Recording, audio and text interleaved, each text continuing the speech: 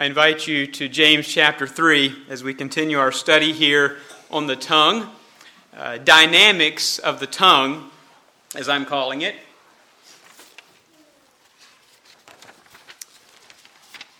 As we get started here this morning, I would like to read a short poem about the tongue. It gives some words of wisdom from different places and different groups of people.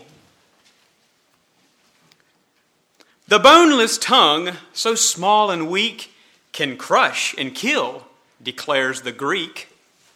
The tongue destroys a greater horde, the Turk asserts, than does the sword. The Persian proverb wisely saith, a lengthy tongue and early death, or sometimes takes this form instead, don't let your tongue cut off your head. The tongue can speak a word whose speed, say the Chinese, outstrips the steed. The Arab sages said in part, the tongue's great storehouse is the heart. From Hebrew was the maxim sprung, thy feet should slip, but ne'er the tongue. The sacred writer crowns the whole, who keeps the tongue doth keep his soul. There's a lot of powerful wisdom packed in that little poem. It speaks a lot about the power of the tongue. We're thinking about the dynamics of the tongue as we find them here in James chapter 3. And I choose that title because to me it speaks and it reminds us of the tremendous power that is associated with that little part. The tongue is dynamic. The tongue has explosive force. You know, those words dynamic and dynamite are closely related. They're actually both from the same Greek root, dunamis. But the tongue is dynamic. The tongue has force similar to that of dynamite. It's explosive, it's powerful, and yet it's such a small package. And in this passage, James writes some rather harsh words about our terrible tongue. He gives some very vivid descriptions that leave us wondering if we should ever say another word. And yet, his point is not to scare us speechless. No. It's not to make us become discouraged. But his point is to help us recognize that tremendous power of the little part, and with the help of God, use it in ways that minister love and life. Now, as we look at this passage, at first glance, you may think that James really doesn't give answers for taming our tongue. I mean, it's so full of terrible, troubling things, one after the other. And yet he certainly does give answers. And we will see in the closing verses of this chapter that the answer to taming our tongues is found in passionately pursuing the wisdom that is from above. Let us just quickly recap the first part of this message from a couple weeks ago. In verse 1, we noted that we must not be too quick to speak, because one day we must give an account for the words that we say. Verse 2, we noted that an important gauge of our spiritual maturity is speech. It's our speech. In other words, how we use our tongue gives clear evidence of where we are spiritually. And then if you can consistently control your tongue, you can keep your whole body in check. If you can do the big things, then you can do the small things. Although sometimes the big things come in small packages. And then we noted three dynamics of the tongue in verses 3 through 6. The tongue directs. We noted the bit and the rudder. We noted the spark. The tongue destroys. The scripture says the tongue is a fire, and fire destroys. Fire is destructive by nature. And we noted that the tongue is depraved. It is a world of iniquity, and the source of the evil that flows from the carnal tongue is hell itself. That's what James says. Now, let us note verses 6 through 8. Follow along as I read. And the tongue is a fire, a world of iniquity. So is the tongue among our members, that it defileth the whole body, and setteth on fire the course of nature, and it is set on fire of hell. For every kind of beasts, and of birds, and of serpents, and of things in the sea is tamed, and hath been tamed of mankind. But the tongue can no man tame. It is an unruly evil, full of deadly poison. We'll stop there for a moment. Moving on with dynamics of the tongue, we come to the tongue defiles. We find that in verse 6. The tongue defiles. So is the tongue among our members, that it defileth the whole body. Or the NIV says, it corrupts the whole person. Now, the Greek there for defiles is to spot or to blacken. Think about it in that way.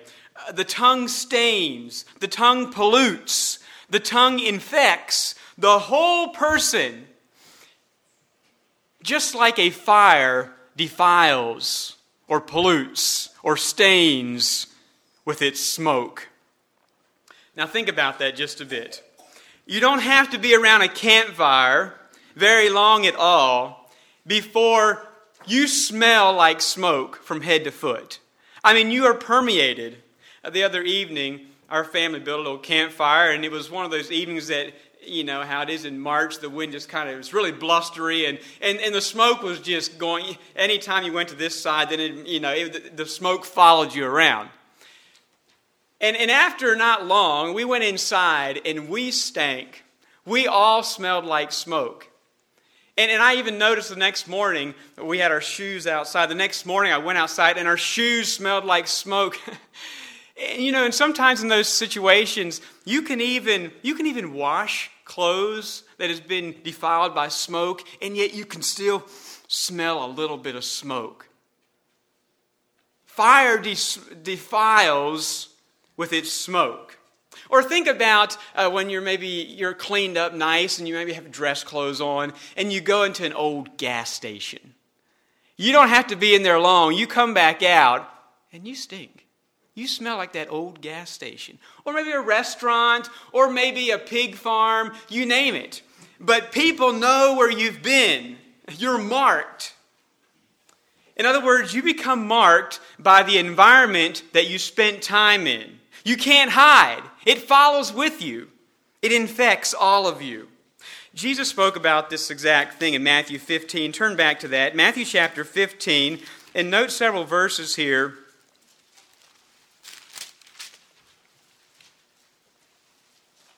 The tongue defiles. Matthew chapter 15, verse 10. And Jesus called the multitude and said unto them, Hear and understand. Not that which goeth into the mouth defileth a man, but that which cometh out of the mouth, this defileth a man. And move down to verse 15. Then answered Peter and said unto him, Declare unto us this parable. And Jesus said, Are ye also yet without understanding? Do not ye yet understand that whatsoever entereth in at the mouth goeth into the belly and is cast out into the draught? But those things which proceed out of the mouth come forth from the heart, and they defile the man. For out of the heart proceed evil thoughts, murders, adulteries, fornications, thefts, false witness, blasphemies. These are the things which defile a man. Jesus made it very clear. Out of the mouth are the things which defile a man.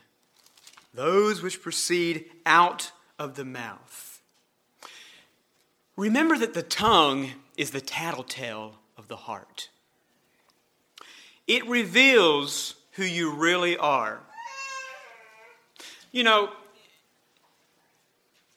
If we know someone who you could say someone who has a lying tongue.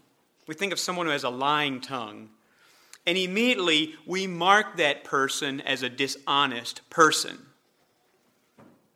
because of their lying tongue. Or someone might have a dirty tongue, and we mark that person as a dirty person. You see, as the tongue speaks, so the man is. It's that kind of a relationship. But in a sense, it goes both ways. The tongue reveals who we really are, but the tongue also, out of the heart, the tongue defiles the man as well. Think about this. Someone put it this way. An evil thought becomes a completed sin when it is spoken in words or reduced to an act.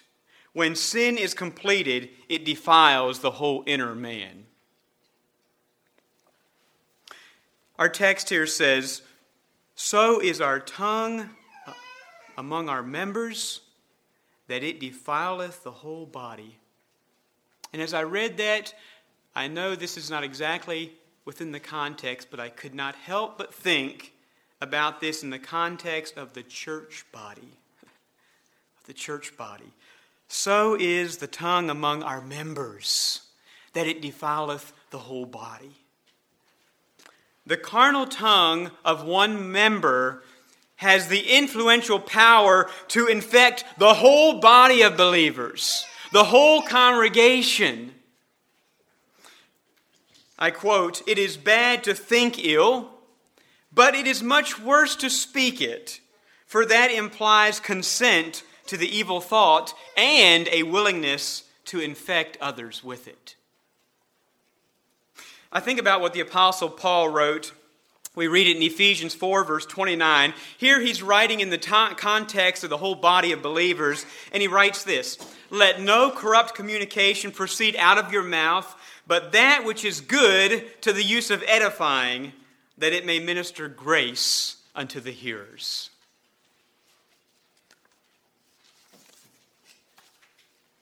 The tongue defiles.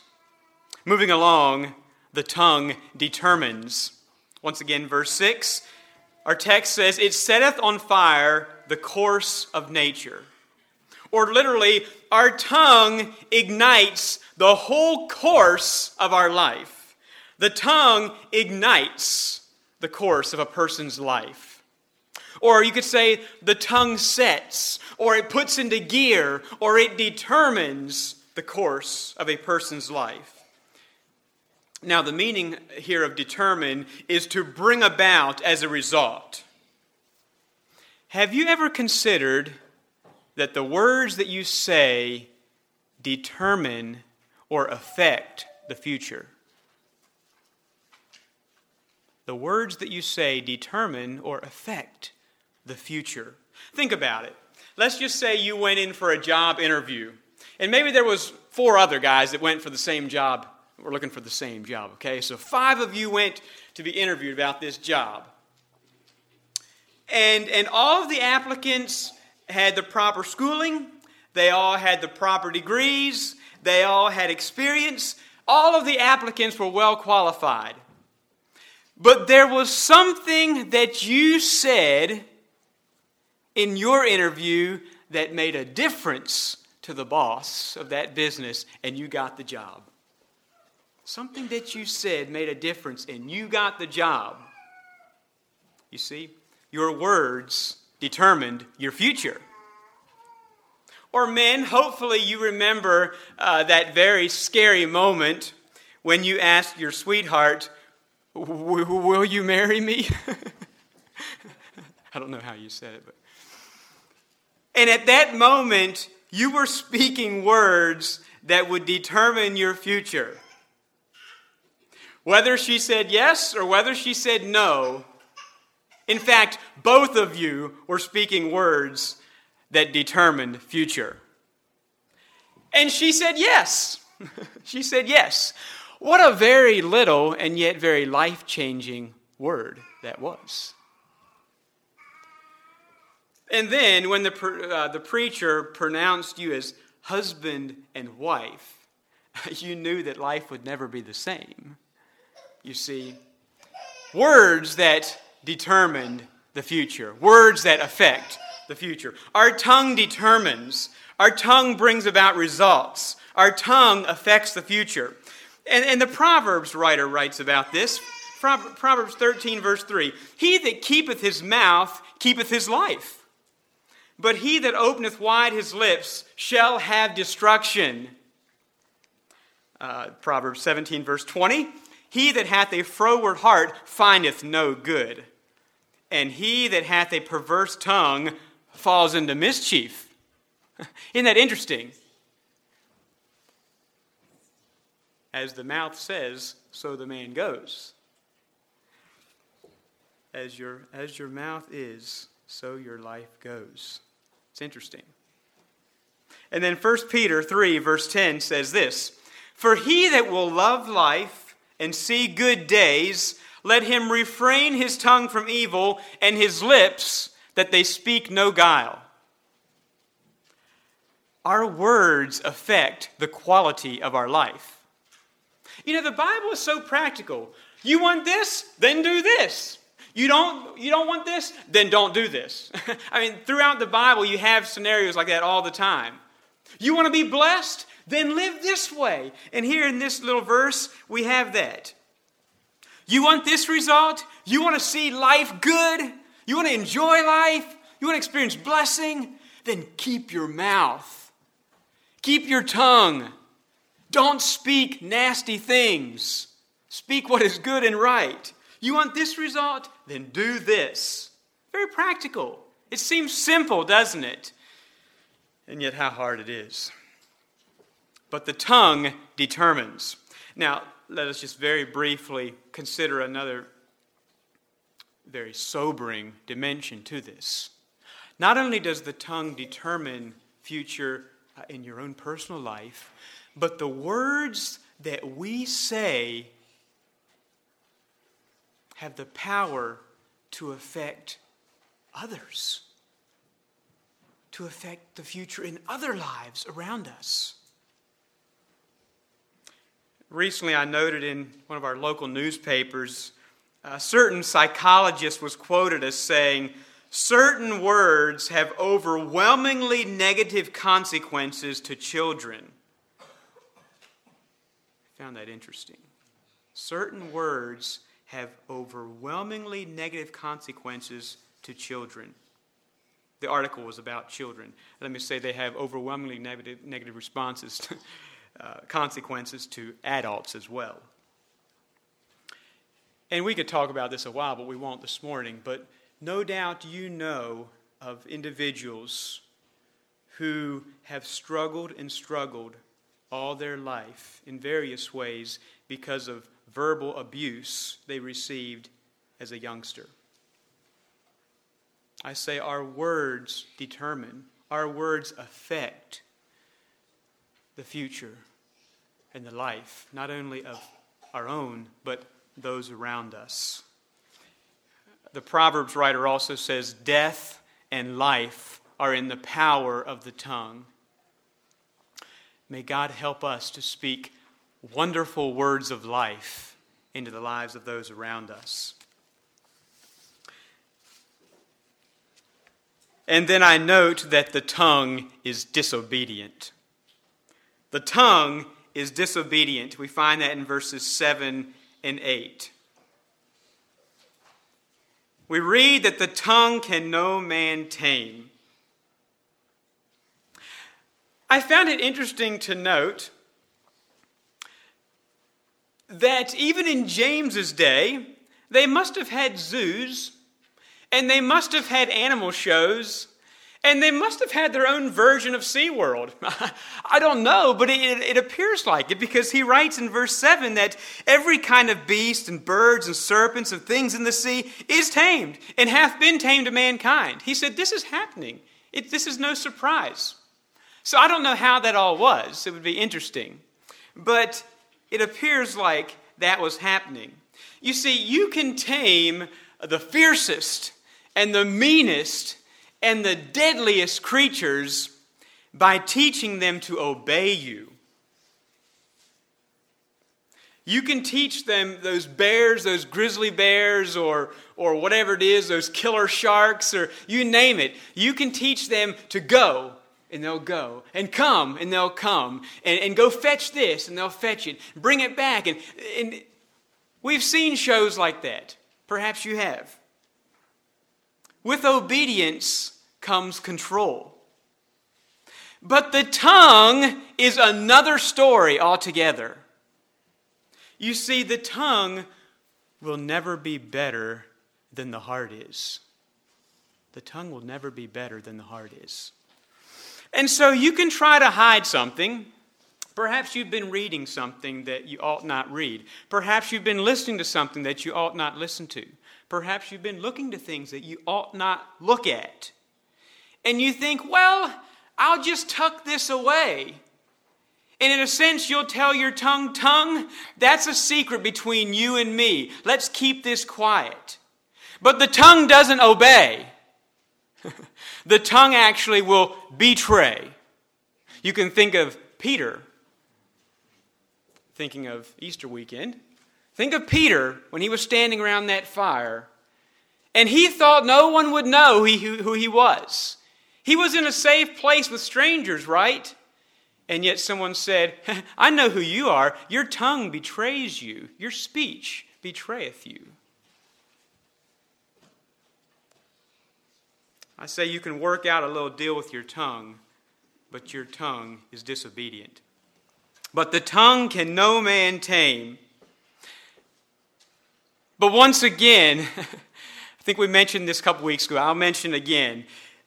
I don't think James is trying to make this look like a hopeless picture. Oh no, there's nothing we can do. We're lost.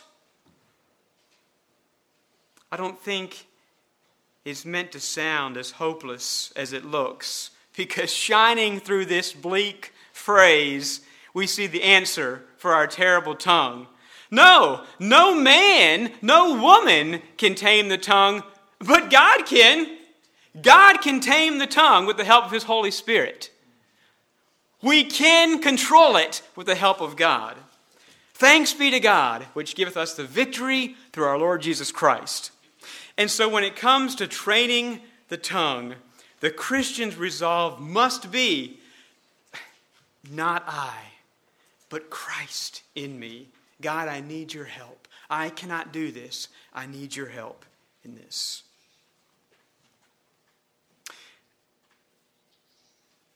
Let me just go on a little, well, normally we call them bunny trails, but I guess today it's an Easter bunny trail, isn't it?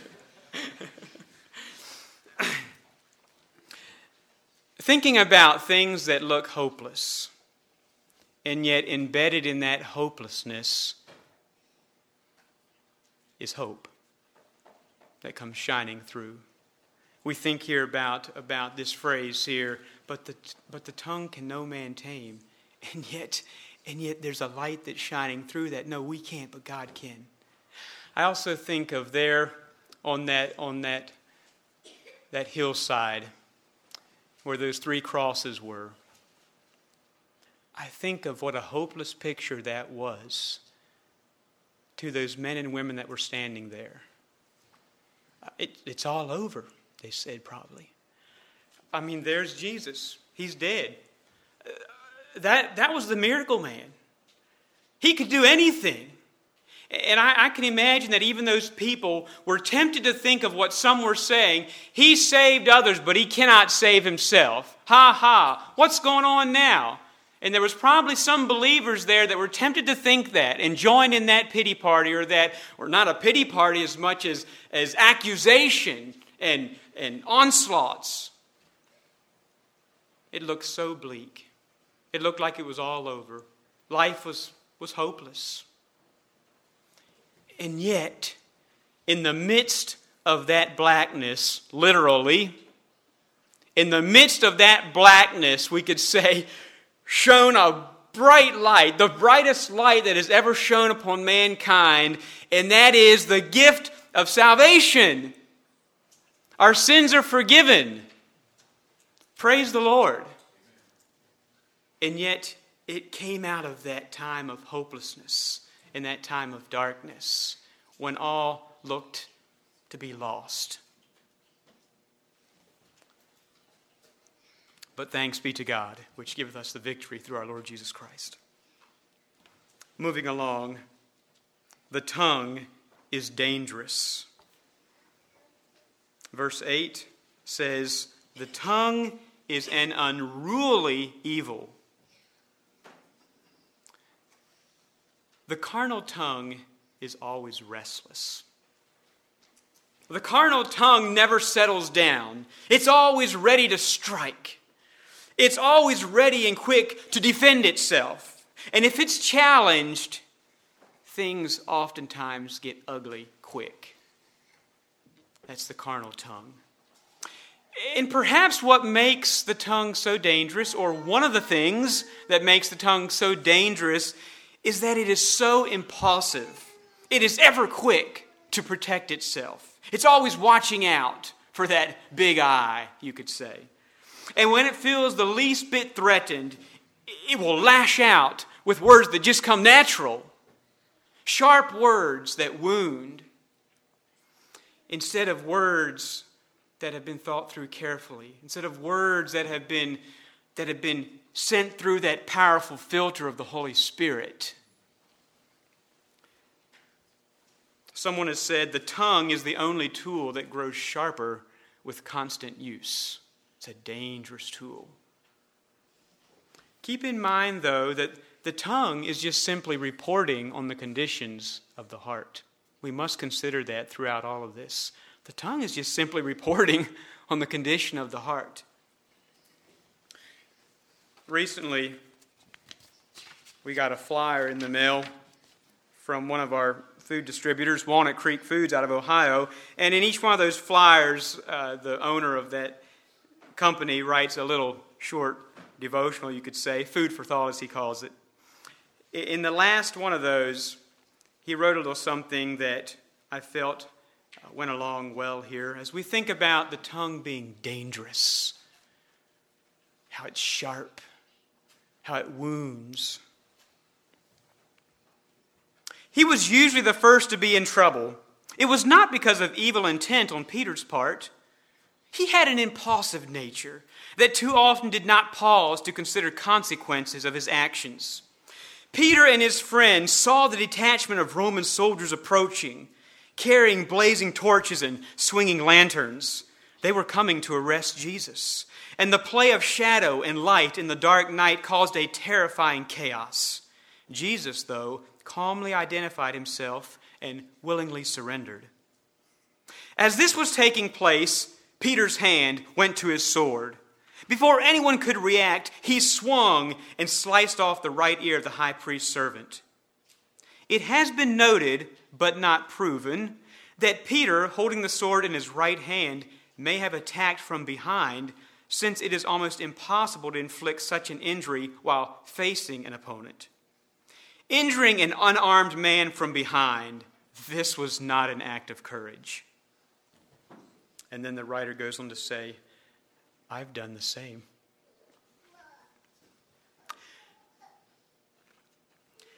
I've attacked an unarmed, unsuspecting victim from behind. My sword was a snide remark intended to hurt. Jesus immediately healed the servant's ear, but I did not have the miracle of instant healing of the harm I caused. Apologies alone do not heal wounds caused by words. However, the continued story of Jesus' arrest and cruel execution resulted in the miracle of resurrection on Easter morning. That resurrection brought us hope. Both Peter and I are forgiven and received second chances. Praise the Lord for that. Right on the heels of our dangerous tongue comes our deadly tongue. The tongue is deadly. Once again, verse 8, our text says that the tongue is full of deadly poison. Now, we already noted in the previous message about the destructive nature of the tongue. It is a fire. I know James writes that. He doesn't write, the tongue is kind of like a fire. No, he says, the tongue is a fire. And fire always destroys something. It always does. It always destroys something. Well, except the fire in the burning bush, huh? But, yeah. The carnal tongue is no different. The carnal tongue, it tears down people. It burns up relationships. It rips apart churches. It kills the joy in the home. It always destroys something. And now James gives us another very disturbing word picture here. And in my words, it's the picture of a skull and a crossbones. We're thinking of poison. The tongue is full of deadly poison. Death. When we think of poison, we think of death. We don't play around with poison. We tell our children that. We put rat poison out in the cabin. Don't you mess with that. It'll kill you. We're really blunt about it. It's just terrible stuff.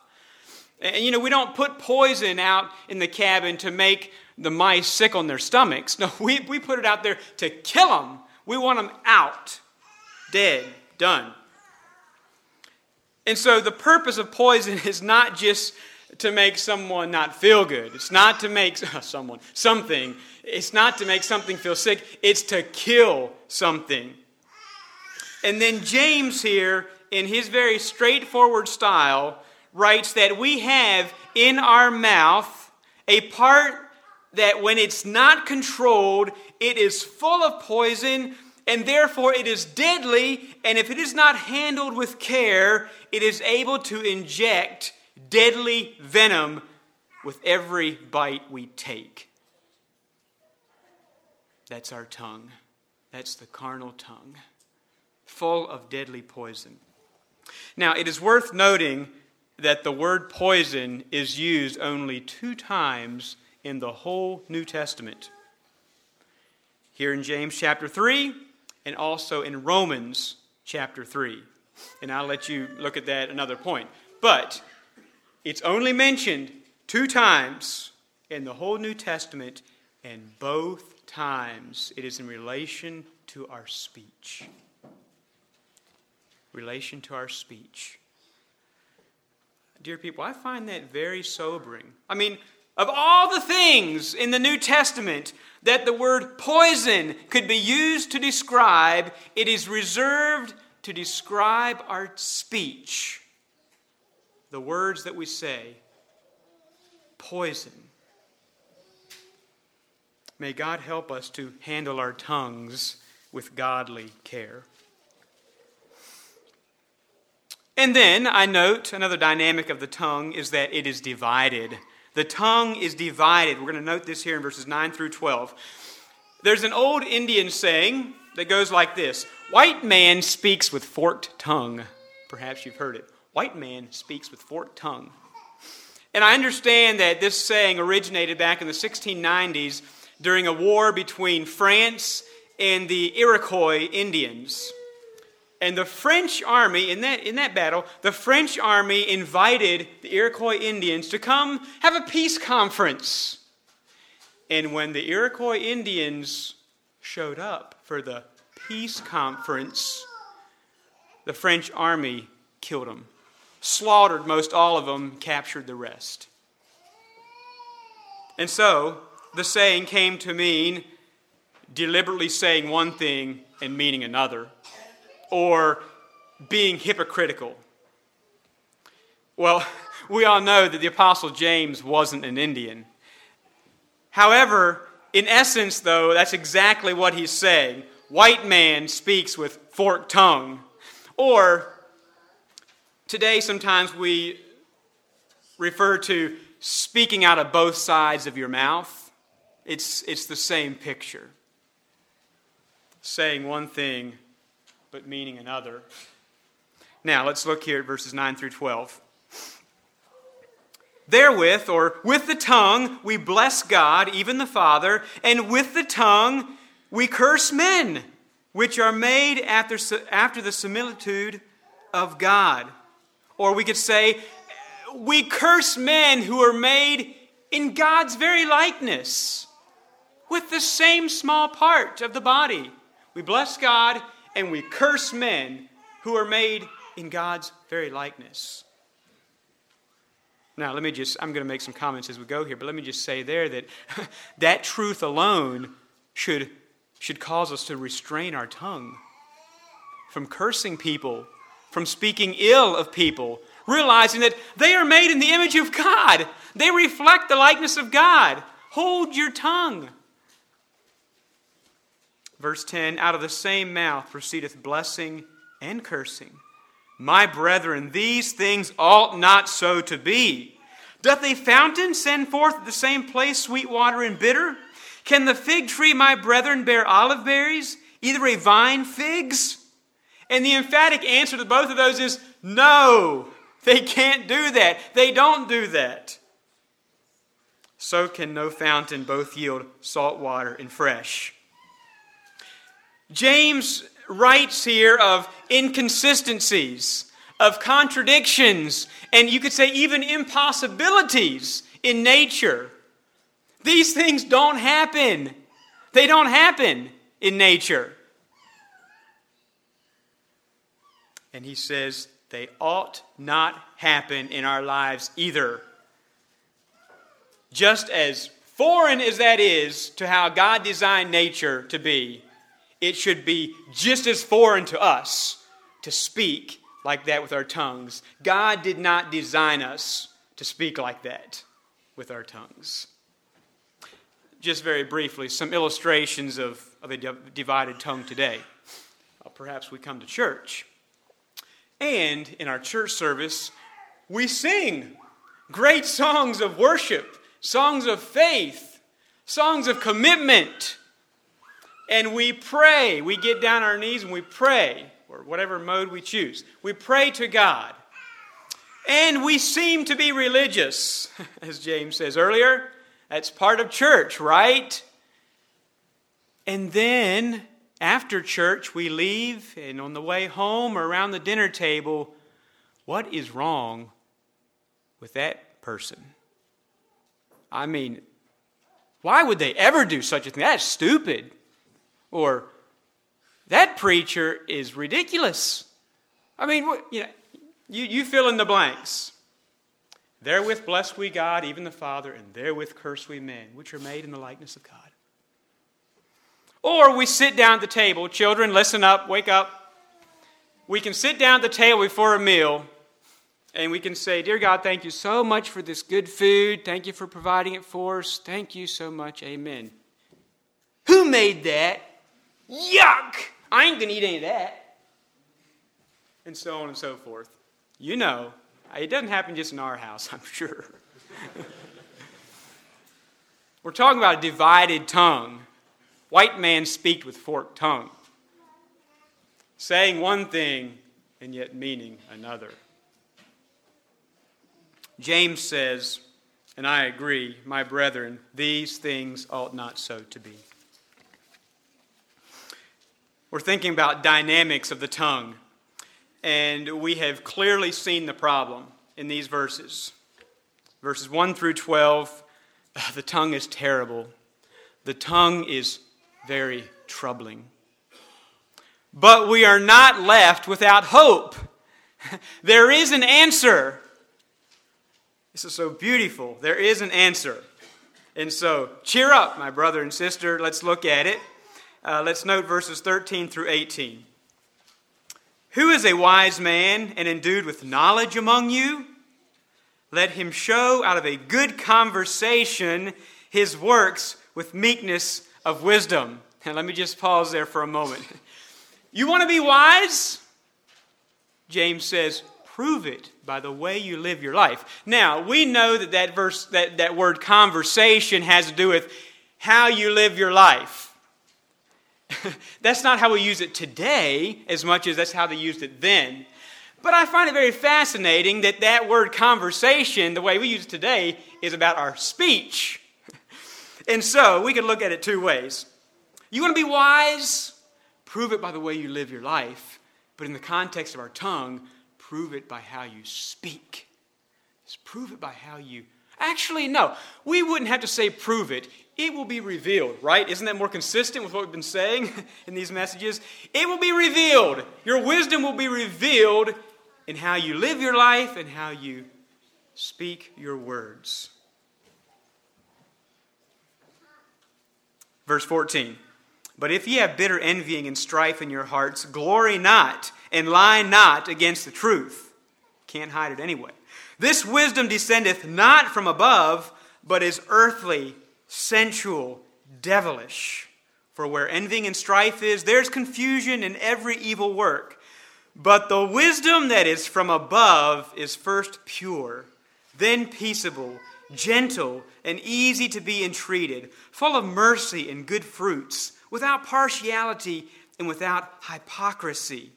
And the fruit of righteousness is sown in peace of them that make peace.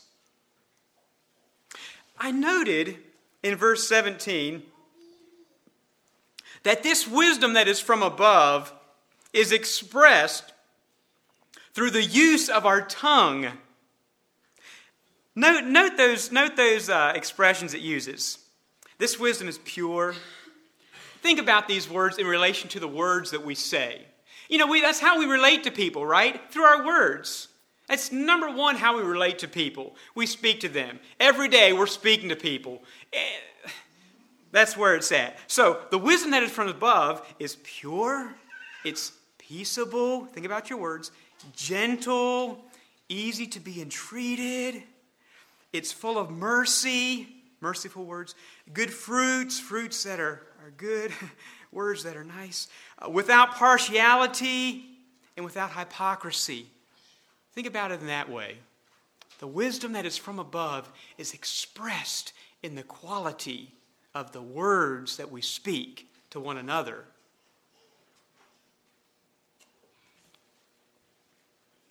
The answer for the tongue is found in passionately pursuing the wisdom that comes from above. And I note here, the tongue reveals which kind of wisdom is controlling a certain person. The tongue reveals which kind of wisdom. Okay, case in point. Maybe you don't really know a certain person at all. Maybe you don't know anything about them. But you walk up to them and you start a conversation. Just get them talking and you will find out very soon what or who is calling the shots in their life.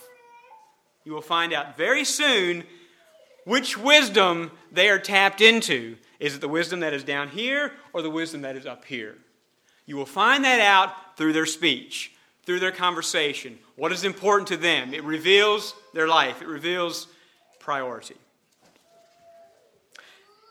Now, I said that the answer for the tongue is found in passionately pursuing the wisdom that is from above. But dear people, it all starts with a personal relationship with the Lord Jesus Christ. That's where it starts. No man and no woman can tame the tongue, but God can. God can tame it. And I don't know where you're at this morning exactly in this, but maybe you find yourself in Romans chapter 7 when it comes to your tongue. Maybe you find yourself in that state where you just try and try and try and try to do it right and to say the right thing. And you know you have a problem and you just can't seem to find consistent victory and you feel like giving up, and the more you try, the worse it is. And as the verse says, "Oh, wretched man that I am, who will deliver me from the body of this death?" Perhaps that's how you find yourself sometimes when it comes to your speech. And let me just tell you that as long as that is your method, you will not find consistent victory. You will not. The answer is found in letting go and letting God. It is giving it to God, giving your problem to God, saying, "God, I can't do this. I've tried and tried and tried, and I just can't do it. But I need your help." And to claim the power of the Holy Spirit to help you and to sanctify your tongue. And He will do it. God is faithful as you are earnestly desiring that.